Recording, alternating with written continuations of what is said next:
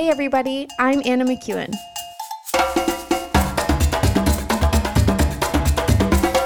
And now for Bob Switzer with the epic narrative. Well, we left off last week at a very precarious position for the family. Very precarious. When last we were on the epic narrative, I know there was a long pause. I was like, do I say epic narrative or Genesis 27? So we're going to go in Genesis chapter 27, which is where we left off. We left off right on verse 41. Esau held a grudge against Jacob because of the blessing his father had given him. He said to himself, the days of mourning for my father are near. In other words, Dad's going to die soon. Then, I will kill my brother Jacob. There you go. Then I win in the end. I will win in the end. This is kind of the typical mentality, right, of somebody who lives in the moment. I will make a decision. I will fix the problem. Problem solved. Boom. Decision made. Boom. Even if I misread things or wasn't paying it, doesn't matter. I made a decision.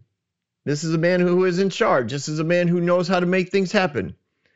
This is a man who, honestly, but some people, draw his mindset all the way back to Cain. Back, when Cain and Abel brought their sacrifices, and Cain was kind of like, fine, God accepts you, not me. If I take you out of the way, God will accept me. Esau's thinking similarly. Fine, you tricked Dad into giving you the blessing that I was supposed to get, that I'd been planning on getting. And somehow he also blamed Jacob for stealing the birthright, which of course Esau gave it to him. But, as I've often said, when you're bitter, facts really don't matter. You just don't interrupt my bitterness with the facts. I've got evidence that proves and justifies my belief that this person wronged me. And that will continue, in Esau's life. So he makes this declaration. Again, no sign of repentance, no sign of submission, no sign of honor to his father, saying, all right, you blessed him. We got tricked into it. I get it, but I'm going to stand by it. I will honor, the will of my father, the desire of my father. Because Jacob responded. You remember Jacob responded when Esau was like, what happened? He basically said, well, I blessed him and he will be blessed. I'm not going to take back what I did. I'm going to honor what happened, because even though it happened through deceit, it happened. And I'm not going to try and reverse that. I've been trying to pretend that what God presented to your mother wasn't going to really be true, or that I had a position with God that would allow me to change what God wanted. I should have honored what God wanted from the beginning. I didn't. So what I did, and the blessing is going to stand. I'm not reversing the blessing. And in all of that's all contained in that verse, all contained in the repentance of Isaac. And Esau does not buy any of it. His response is, I'm going to kill my brother. I just have to wait for Dad to die. At some level, he's like, I respect my father enough to not kill his son while he's still alive. I'll wait for him to die. But he says it loud enough that, again, mother is close enough. She's probably in that, that's why I think she's in the same area of the tent, taking care of Isaac. She hears the declaration. This is all happening around the same dinner. And again, dinners don't happen that quickly in this culture. And of course, Isaac's already eaten. So he's sitting there and he's having this discussion with his son. His son is emotionally just distraught because his plans for worldwide domination have come to a crashing halt. And he doesn't know what to do. And he's looking for his father for wisdom. And his father's giving him wisdom through the response that his father's having, the repentance and the honor of the word that was given. And Esau isn't buying it. He doesn't want it. And so he makes this declaration. And I believe he makes it loud enough that people heard it, because it says in the next verse, verse 42, when Rebekah was told what her older son Esau had said. So I think that whatever he said, I think Isaac heard it as well. And maybe Isaac's the one who told Rebekah. We don't have a record of that. Somebody went to Rebekah and said, your sorry, she's back up, Bob. Verse 41. Sorry, sorry. Let me just give you a little insight. Okay, so I put all the scripture up on the wall in front of me that I'm going to deal with. So when one verse pretty much repeats the other verse, that's when I get tripped up sometimes. Because I look at it and it's like, no, that's not the phrasing I'm looking for. So when Rebekah was told what her older son Esau had said, she sent for her younger son Jacob. So who told Rebekah? Part of me could totally see Isaac saying it. I think Esau leaves. He's clearly upset. Rebekah hears all the anger, the angst, the disappointment, the tears. She knows that what she did, caused quite a ruckus. She knew it was going to cause a ruckus, but she was like, I'll deal with the consequences. Jacob knew this was going to cause a ruckus. She's like, I will let the curses fall on me. Don't worry about it. I'll cover all the blame. I'll take all the curses. This needs to happen. Bad, that was bad on her part as far as the deception goes, but that's why I think she was probably paying attention. She knew Esau was upset. She didn't hear what he said, but somebody did. And if it wasn't Isaac, it was somebody who was close to the situation, the two of them, because they go to Rebekah and say, your son is going to kill Jacob when Isaac dies. So she calls Jacob. Listen, your brother Esau is planning to avenge himself by killing you. Now then, my son, do what I say. She's come up with this plan before. If you remember the beginning of chapter 27, where she said, now do what I say and do it quickly. Run into the field and get 2 goats. Here she is again. Do what I say. Why is that phrase in there? I think it lends to a insight into the type of mothering that Rebekah was known for. She was a woman in control. I'm not going to go into the whole like she needed to be submissive to the man in the house because he's the man of the house and he's the head of the household and that's God's plan. No, she was a wise woman. She was a decisive woman. Part of me thinks that Esau represented his mother in that way. I think they both could make decisive decisions quickly. And they both dealt with the ramifications of those decisions afterwards. They didn't necessarily put a whole lot of thought into the long-term results of the choices they were making. It's kind of interesting to me that she favored Jacob, but I think Jacob favored his father when it came to decision-making processes. He looked at the long-term impact of his choices. Rebekah did not. Fascinating to me how children are so much like their parents. We see it. We have 4 kids, and there are times, honestly, I shake my head. It's not like I'm in any way embarrassed by it, but I think, wow, that child. That is me. Crazy to me. Fascinating to me. I think that they saw it too. And I wonder sometimes if while Rebekah's watching Esau, she's thinking, like, part of the reason why she doesn't like what Esau does is because Esau looks like her. How many times has that happened, right? You see yourself mirrored in your children and you think, no, that is not who I am. Anyways, have fun with that in your imagination. That's what I'm seeing here. She pulls Jacob in. Do what I say. Flee at once to my brother Laban.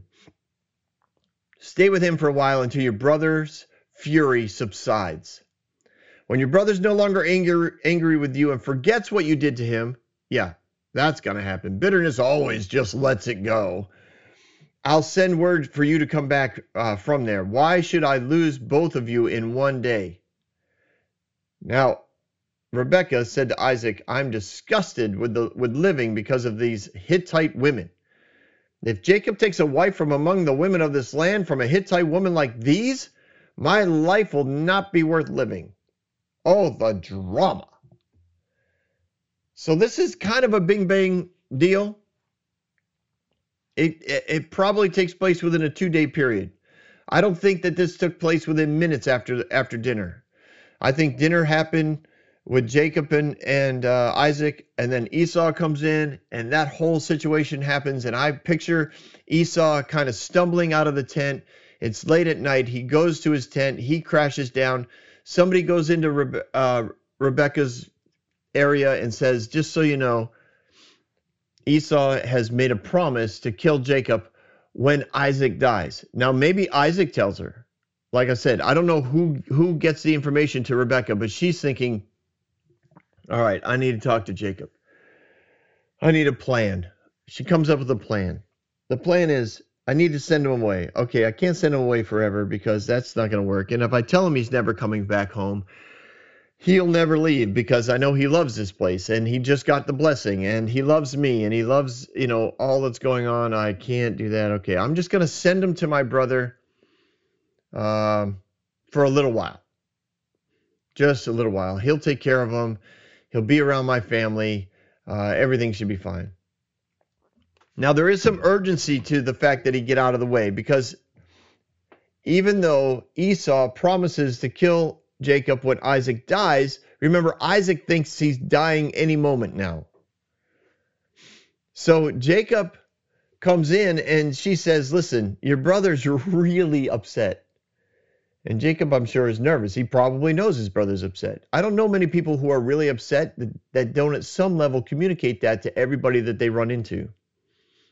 Whether it's through facial expression or through the words that they say, you usually can tell when somebody's upset. Like visually, you can tell it. So I have a feeling there were servants and there were shepherds and there were people that had run into Esau the night before that were like, oh, ho, ho, ho, that dude is on fire.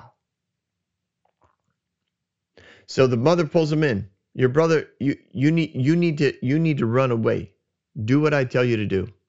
You need to go see my brother, Laban, in Haran. I know it's a long journey, but go. You're not going to be there forever. I know your brother's upset, and he said he'd kill you when your father dies, but I don't trust it. He could lose his mind today. Like, we don't know what attitude he's going to wake up with. And when your brother's really no longer angry and forgets what you did to him, I think it's awesome that she lays this on Jacob. When he forgets what you did to him, remember, she told Jacob, do what I tell you. Go out to the field, get the goats, put on your brother's clothes, tape, I don't know, glue, tape. How do you get the goat's hair to stick on the back of your hands and the back of your neck? I don't know. Anyway, she had a plan. It was all her plan. She's like, yeah, when your brother forgets what you did, then I'll send for you and you'll come back. Like, why should I lose both of you one day? And by both of you, she means, why should your father die and then you die in the same day? Let's spread the funerals out. And let's take the irritant out of the visual range of your brother Esau, because we know how he is. He could just get angry. We could be at dinner one night and you bring up some silly story and he just decides, no, I'm killing him now. Anyways, she's at some level has some wisdom, right? She understands how her son operates Esau, probably because she operates the same way. Once again, I see reflections of Esau in Rebecca, and I have a feeling that's what she doesn't like. So her thought process is, what would I do? I'd lose my mind. Bad things would happen. I need to send Jacob away. Jacob's the one with the blessing. Jacob's the one with the birthright. Jacob's the one that's going to keep this family going. I need to send him away for at least, she's probably thinking a couple weeks. It'll take him a couple days to get there. He can hang out for a couple weeks, maybe a month. Esau will get distracted with other things like he always does. And then we can move on. Nice. All right. So, chapter 28. Isaac calls for Jacob and blesses him. Then he commanded him, do not marry a Canaanite woman. Go at once to Pada Aram, to the house of your mother's father Bethuel. Take a wife for yourself there, from among the daughters of Laban, your mother's brother. May God Almighty bless you, make you fruitful and increase your numbers until you become a community of people. May he give you and your descendants the blessings given to Abraham, so that you may take possession of the land where you now reside as a foreigner, the land God gave to Abraham. Then Isaac sent Jacob on his way, and he went to Padan Aram, to Laban the son of Bethuel, to Aramean, the brother of Rebekah, who was the mother of Jacob and Esau. So here we see Isaac blesses Jacob. Now I do think that this probably takes place the morning after, and I get a sense that Esau is upset. Esau doesn't want to deal with life. Esau is staying in his tent. Esau grabbed his bow and went for a walk. Esau needs to process what just happened, in essence, the night before. So he gets up, he disappears. Isaac calls in Jacob, and Isaac blesses Jacob. And remember, now this time he's not being tricked into it. This again, I think, points to the repentance, the new perspective that Jacob Isaac has on Jacob. He's like, this is my son. This is the son that carries the birthright. This is the son that carries the blessing. This is the son through whom the covenant is going to be propelled. I need to reiterate that. I need to speak life over that. I need to let him know that I am for him, not against him. That even though I've played favorites my whole life with Esau, even though I pictured Esau running the family and heading in the right direction, clearly that's not going to happen at this point. And I need to bless my son. And he does. And I think it's awesome. This is a beautiful picture of who Isaac is, his ability to make that adjustment. And it includes the blessing of Abraham. He reminds him of the blessing of Abraham and the fact that that his blessing, Isaac's blessing, it was going to now include all the blessings of Abraham, that Jacob's children would inherit this land, possess this land. Once again, not through military force. And then it comes with a submission. I think the whole blessing and the interaction that Isaac has with Jacob, I think comes with a submission to the idea of who God is and God's goodness for the family. So Jacob leaves for Padan Aram. I like that name. I actually don't know how to say it the way it should be said. I just like the way it's spelled. It just sounds like something from the movie The Mummy. Yeah, not the one with Tom Cruise. The old ones with Brendan Fraser. It just sounds like something they would say. So he goes to find a wife there. All right. So he's looking in essence for good culture, good connection, good upbringing. It's where his mother came from. And even though the mother, remember, she came from a land of, from a culture of idols and idol worship, she turned out all right. She's a good woman. She's a wise woman. She's run this family for a while. She takes good care of Isaac. She's industrious. She's I was going to say hardworking, and I was like, and my brain's like, no, Bob, that's the same word. So she's all the back in the episode, remember when she was found? She was a woman of hospitality, a woman of charity, a woman of hard work, a woman of honor, a woman of good character. These are all the things that Eliezer saw in her when she watered the camels, as he watched her go back and forth, and she was gorgeous. So going back to his mother's brother to find one of his daughters to marry makes sense. That the same sort of culture that the mother grew up in would be in the brother's life as well, and that those daughters would also have those same characteristics. Even if they are idol worshipers, there's a characteristic here, there's a culture here that they're looking for to bring into the family, as opposed to the Hittite women. If you remember the last verse of chapter 27, she's like, Jacob, if this son of ours, Jacob, she goes in to see Isaac. Isaac, if this son of ours, Jacob, marries a woman anything close to the two women that Esau's married, I'm going to die. I know it's dramatic to say that, but I am.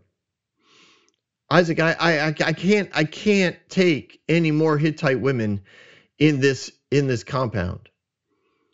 Now, I don't know what Hittite women were like. I don't know why they bothered Rebecca so much. I don't know if there was a pride thing, like they came, yeah, I don't. Oh, Bob, don't do ethnic illustrations. Well, I don't know how else to do it. This was an ethnic thing. There are cultural understandings of honor and respect that differ from one culture to another. That's it. I don't actually need to name the culture, but you can imagine, right? Let's say that you come from a culture where people yell all the time, but there's no, quote, disrespect meant by it. They just yell. And you come up from a family that shows honor through being quiet in your speech so that you don't yell. And oftentimes, not often, but I've heard of these stories where one, starts dating the other and they laugh about what their families are like, but then you introduce them to the family and they, the quiet one sits there in awe because they keep waiting for somebody to get shot because everybody's yelling at each other. It's so loud in the house. Trust me, I had 4 children. Our lives were loud. There's a level of noise that just constantly was happening in our house. We used to joke that, like, if somebody invited us over for dinner, it was like, okay, we're like a horde.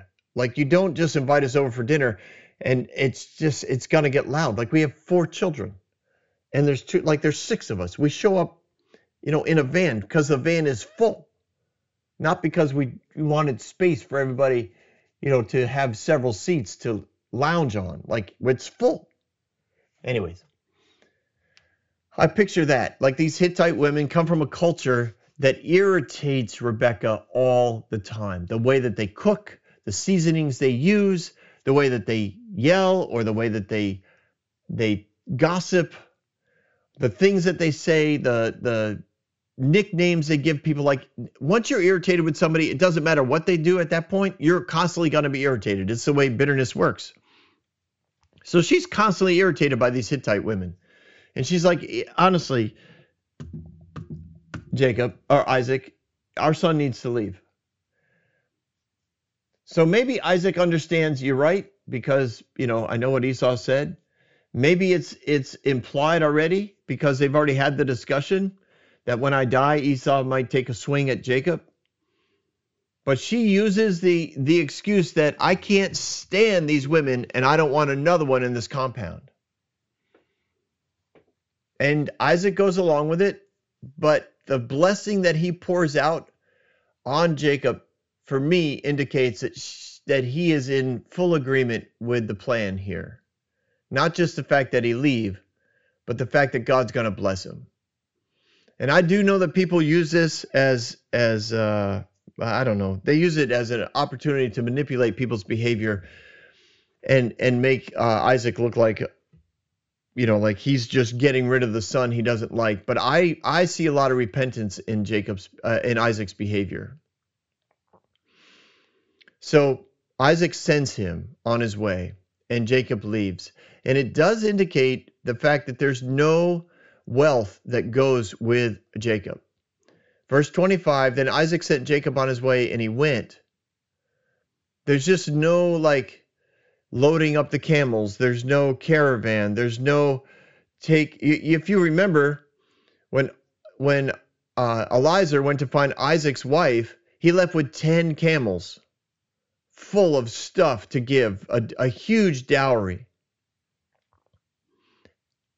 Jacob doesn't leave with any of that, and he's going to find a wife. Now, maybe at this point, the family all knows how wealthy they are. Remember, potentially, Abraham had to send all that money and goods with Eliezer because no one really knew how Abraham was doing. There was rumors, but no one knew. When Eliezer shows up with all those camels, it was then that Laban and his brother and his father Bethuel were like, whoa, this guy's really wealthy. Maybe we can get him to come back. Maybe we can extend the stay. Maybe we can have Isaac come with 10 more camels and we can really increase our wealth. So Jacob leaves with pretty much nothing, and he goes on his way. And then it says in verse 8, Esau then realized. When did he realize? He realized when he found out that Jacob had been sent to go find a woman to marry from the family. He realized how irritating his wives were to his father Isaac, because he always knew that his wives were irritating to his mom, but he didn't really care. He knew he was dad's favorite. Everything was going to be fine. Everything's fine, honey. Don't worry about what my mother said. My father loves me. Everything's good. Everything's good. Well, when he finds out that not only did Isaac, allow Jacob to leave, but he blessed Jacob. He called down more blessing upon him, renewed the covenant of Abraham with him. He realized that, wow, my dad doesn't like my wives either.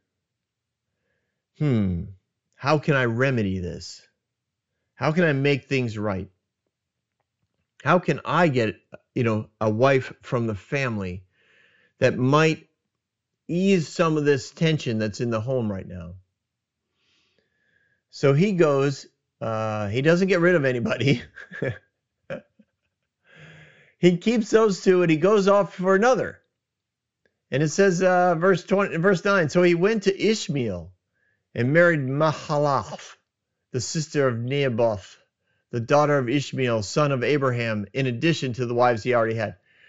So he goes basically to a close family line, like literally the family line of Abraham.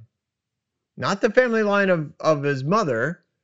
He goes to the family line of his father. Father of Isaac was Abraham. Father of Ishmael was Abraham. He goes and he finds this connection. Now again, this verse probably took 3 to 4 months to make arrangements. He had to go down. He had to make arrangements with the father. He probably met the girl. They had to go back, just discuss the dowry. He went back down with more dowry. He had to announce it to his Hittite wives that, hey, got to take in another woman. You girls all get along.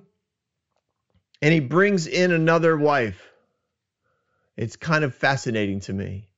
I think that there's some sense of I don't want to say making things right, but I think he's trying to smooth things over with his dad. I think probably he had heard that word got out that he was going to kill Jacob when his father died, and he's thinking, well, I probably, maybe I overstepped on my desire. Maybe I might have been speaking out of some anger. I was, what do people say? I was being emotional. That to me is such a cop-out, right? Well, what emotions were you feeling? Oh, all of them. Yeah, that's not true either. Like, I was emotional. People who don't want to identify their emotions, like they paint with those kind of broad brushes. Oh, let's see, I was sad, glad, or mad. Let me pick one of the three. Now, all those are emotions. I'm not denying that. But there are way more. And if you can't identify them, then you're not going to communicate well. So I think Esau was looking at this going, wow, I might have made myself a pile of poop on this. And once again, his approach is make a decision, deal with the ramifications. And so he made a decision to threaten his brother's life when dad died. And now he's dealing with the ramifications, which is now dad's on Jacob's side. Dad's blessed Jacob without being tricked into it. Dad sent Jacob to go find a wife from one of our relatives. Maybe I can fix things by going to even a closer relative, a relative of my dad from our grandfather Abraham, and everything will be smoothed over. That's what I think is all contained in verse 9. So in verse 10, it says Jacob left for Beersheba. We already kind of dealt with that earlier. He set out for Haran. When he reached a certain place, he stopped the night because the sun had set. Taking one of the stones there, he put it under his head and laid down to sleep. He had a dream in which he saw a stairway resting on earth and on its top reaching into heaven, and the angels of God were ascending and descending upon it. And there above it stood the Lord, and he said, I am the Lord, the God of your father Abraham, and the God of Isaac. I will give you and your descendants the land on which you are lying. Your descendants will be like the dust of the earth, and they will spread out from the west to the east, to the north and the south, and all the people of the world will be blessed through you and your offspring. And I am with you, and I will watch over you wherever you go, and I will bring you back to this land, and I will not leave you until you have done what I have promised you. And when Jacob awoke from his sleep, he thought, surely the Lord is in this place. I love that. It's one of those verses where I think, you think? You think God might have been there? I think this is such a beautiful story, and I don't want to even pretend to cover the breadth of all that goes on here. But in the general epic narrative mindset here, he's on his way. He's alone. Fascinating, right? He doesn't have a caravan with him. He doesn't have an armed guards with him. He doesn't have even a whole lot of wealth with him. And he goes, and it says he sleeps alone. He found a certain place. He stopped for the night because the sun had set. Now, some would say he was by the city because the sun had set, the gate was closed. He wasn't going to be able to get in the city anyways. Maybe he was running a little late. Some believe that he slept alone because he was afraid that his brother Esau was chasing him down with a bow and an arrow, and at any given moment he could be killed. There's probably some truth to that. He probably did wonder, is Esau, chasing me down? But remember, Esau's plan was to kill him when Isaac died. And he probably, when Jacob left, he probably knew Isaac wasn't dead yet. But that doesn't mean he wasn't afraid. It doesn't mean he wasn't concerned about what his brother might do. Trust me, I've been there. Not okay. My brother never. I didn't have a brother chase me down with a sword, or a bow and arrow. But there's times that you start to get a little paranoid, look over your shoulder, think, wait, are they following me? I really made that person angry. I didn't mean to. Or in this case, maybe Jacob's thinking, I did. Like I lied to Dad. Dad said, who are you? And I said, I am Esau, your firstborn. Dad said, let me touch you. And I let him touch me. And, I lied. Like goat skin, that's deception. I was wearing my brother's clothes, so I'd smell like him. I brought food that was, that would taste like him. Like I was part of the problem. And Esau definitely has a right to not be happy with me. So all of that's going on. And so, yes, he might have been a little afraid. He might have been a lot of afraid. A lot of afraid.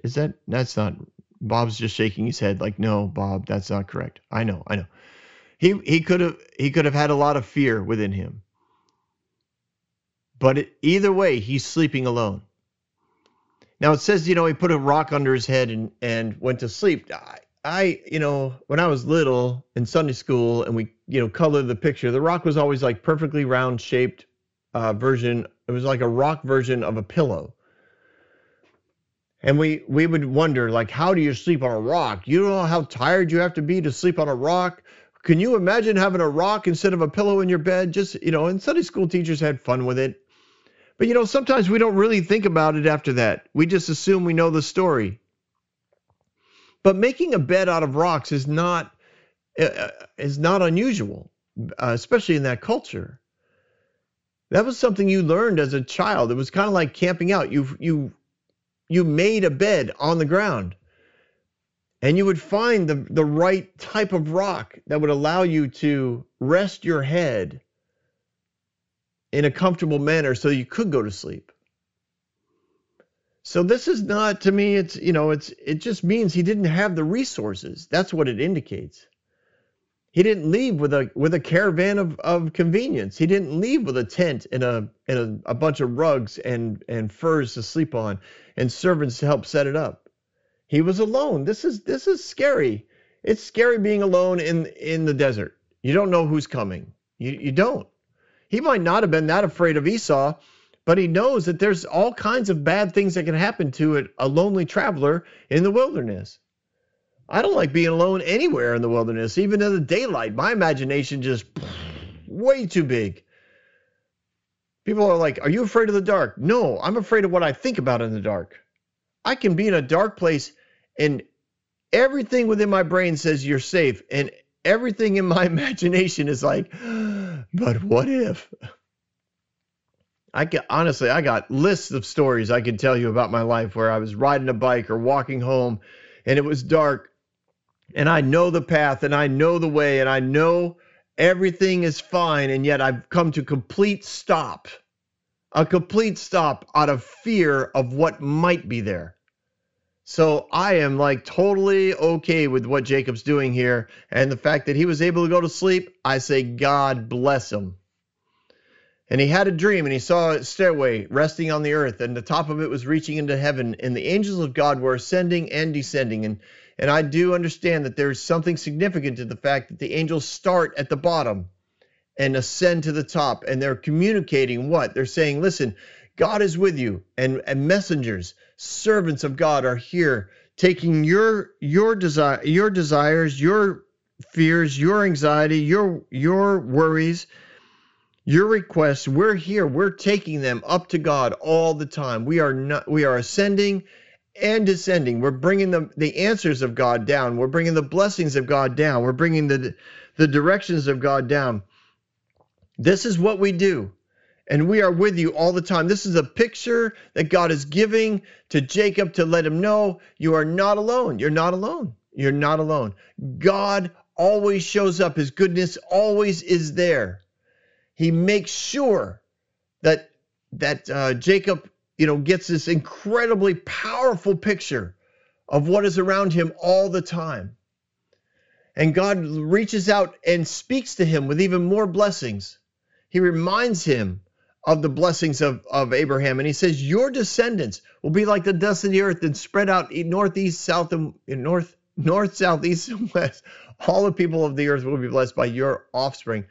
You are going to have this land that I've promised you, because there's going to be so many of you. You will fill this land. You will dominate the culture. You will take over and bless the nations of the world because of who you are and what I carry. This is me talking. And when he's all done talking to him, Jacob wakes up and he's like, the Lord is in this place and I was not aware of it. Hey, I know that feeling. You ever been in a place and everyone seems to know that God's there but you? And they're all responding to God in whatever ways that they're going to respond to God. And maybe even the speaker up front's like, the Lord is in this place. And you're thinking, I know, I'm not feeling it. I don't know what they're talking about. Now, I've been in all kinds of churches. I've been from ultra-conservative, fundamentalist, right-wing, conservative Baptist people. I've been all the way to like crazy, amazing, charismatic Pentecostal church. I've been to them all. And people interact with the presence of God in different ways.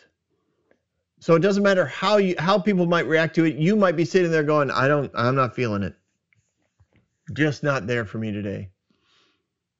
And what God is showing him is, hey, when you don't know I'm here, I'm here. You don't have to be aware of it. This is what's going on.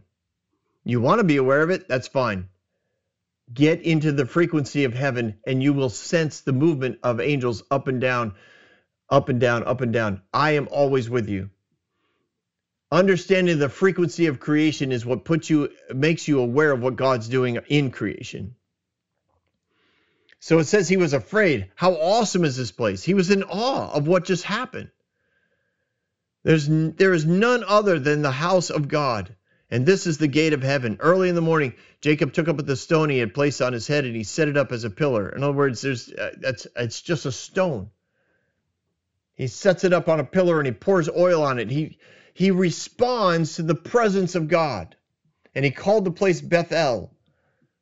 The city nearby, he called it Bethel. It used to be called Luz, but no, it's not like anybody knew. It's not like he took out a new deed. It's not like he bought the place. He called it Bethel. He called it a place of God's arrival. For if God is with me and will watch over me in this journey I'm taking, and will give me food to eat and clothes to wear, so I return safely to my father's household, and then the Lord will be my God, and the stone that I've set up as a pillar will be God's house, and all that you give me, I will give you a tenth.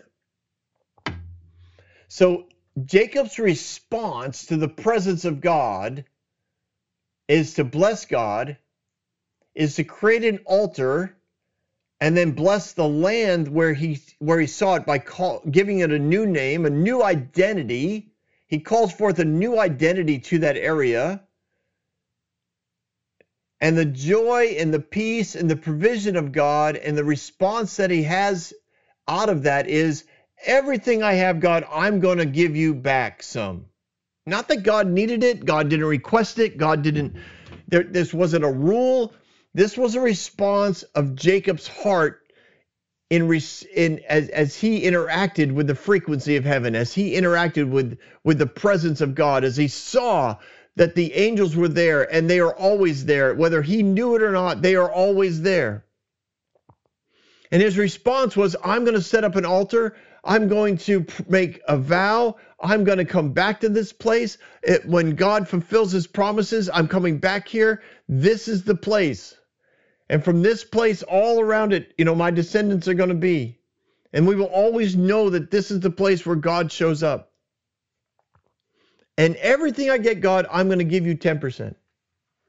Now, I don't know where he's going to give 10%. It's not like he could take it down to the church and put it in the offering. It's not like there was a temple somewhere that he could bring it and give it to the priest.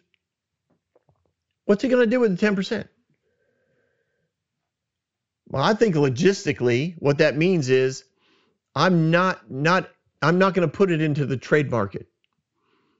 There will always be a portion that's going to be set aside for God.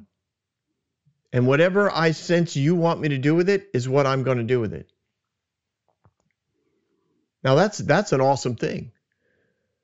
It's awesome because it's in response to an awareness of God's presence. It's in response to an awareness of God's blessing. It's in response to an awareness of revelation from God as to what he's doing and how he's working around you. And anybody who understands that, anybody who comes into contact with God's presence, anybody who does find that frequency, you tend to respond in a physical manner. And sometimes in worship, it may mean that you close your eyes. It may mean that you sit down or you lay down or you raise your hands or you dance or you laugh. So many times in worship, I find I just end up smiling, the joy of the Lord hits me.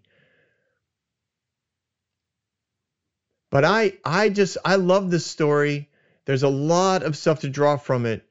But in the grand scheme of things, what we see is that Esau, in his own way, is trying to make amends. But he gets to stay.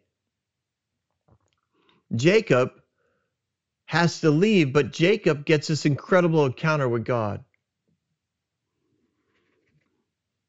And we'll see later, right? Esau stays. He stays where the family is. He in essence becomes the firstborn with the firstborn rights and the blessings because he has to run everything while Jacob is gone. And as we'll see next week, the trip home could take a while. Thanks for stopping here, ladies and gentlemen. I'll see you on the Epic Narrative. Don't go anywhere. We've got Bob Thoughts.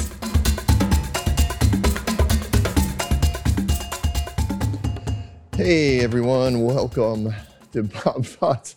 I like this episode. To me, this episode just carries with it a lot of visual imagination and emotional imagination, especially for the trip of of Jacob headed out to find a wife, empty-handed. Like the loneliness that he had to be feeling at the time of the climbing of Jacob's ladder, right? Remember that old song?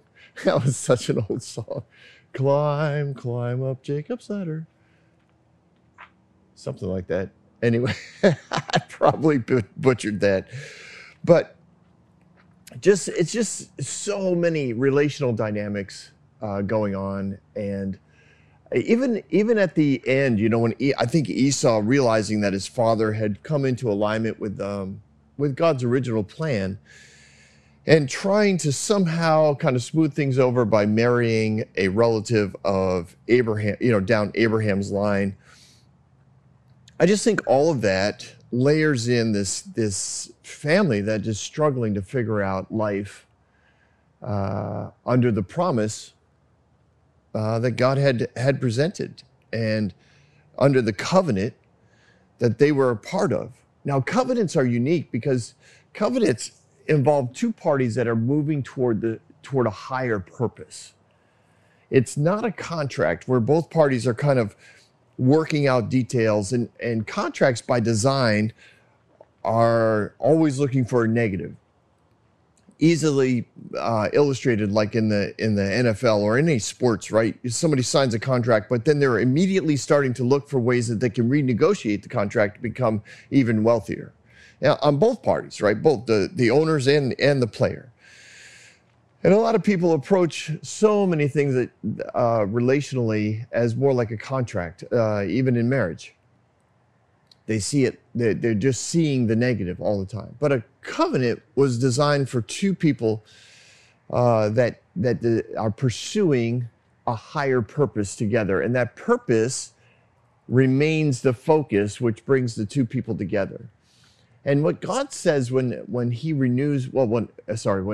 Isaac renews the covenant of Abraham with Jacob before Jacob leaves, he's saying, listen, God is pursuing a higher purpose for us and our family.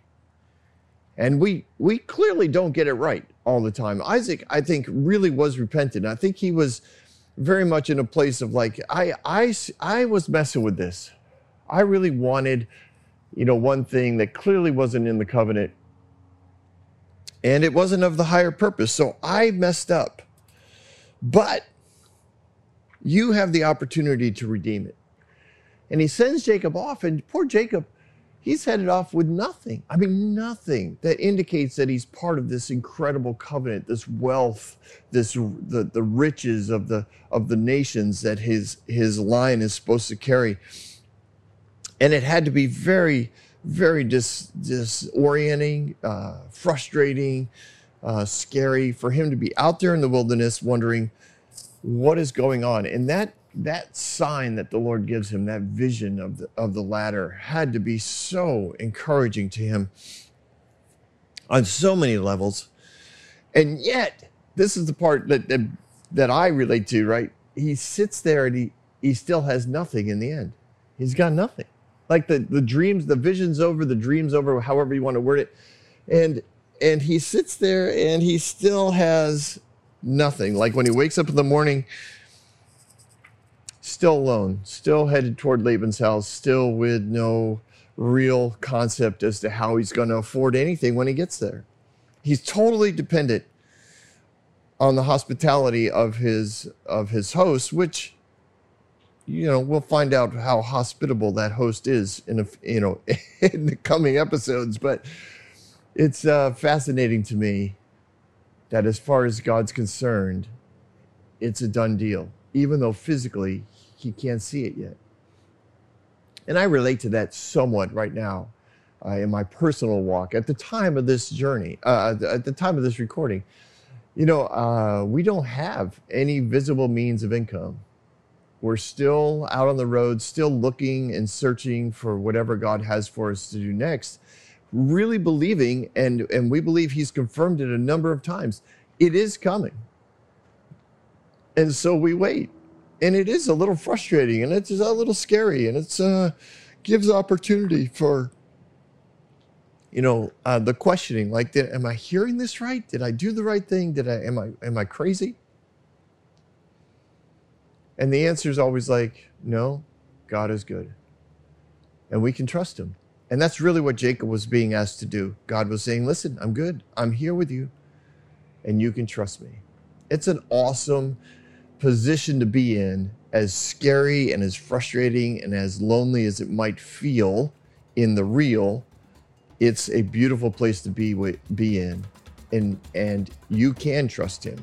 And we will see as the story continues that God is trustworthy, and the best and brightest stuff is coming for Jacob and for the coming nation that Jacob will father. Anyways, have yourself a great day, everyone. Thanks for hanging out.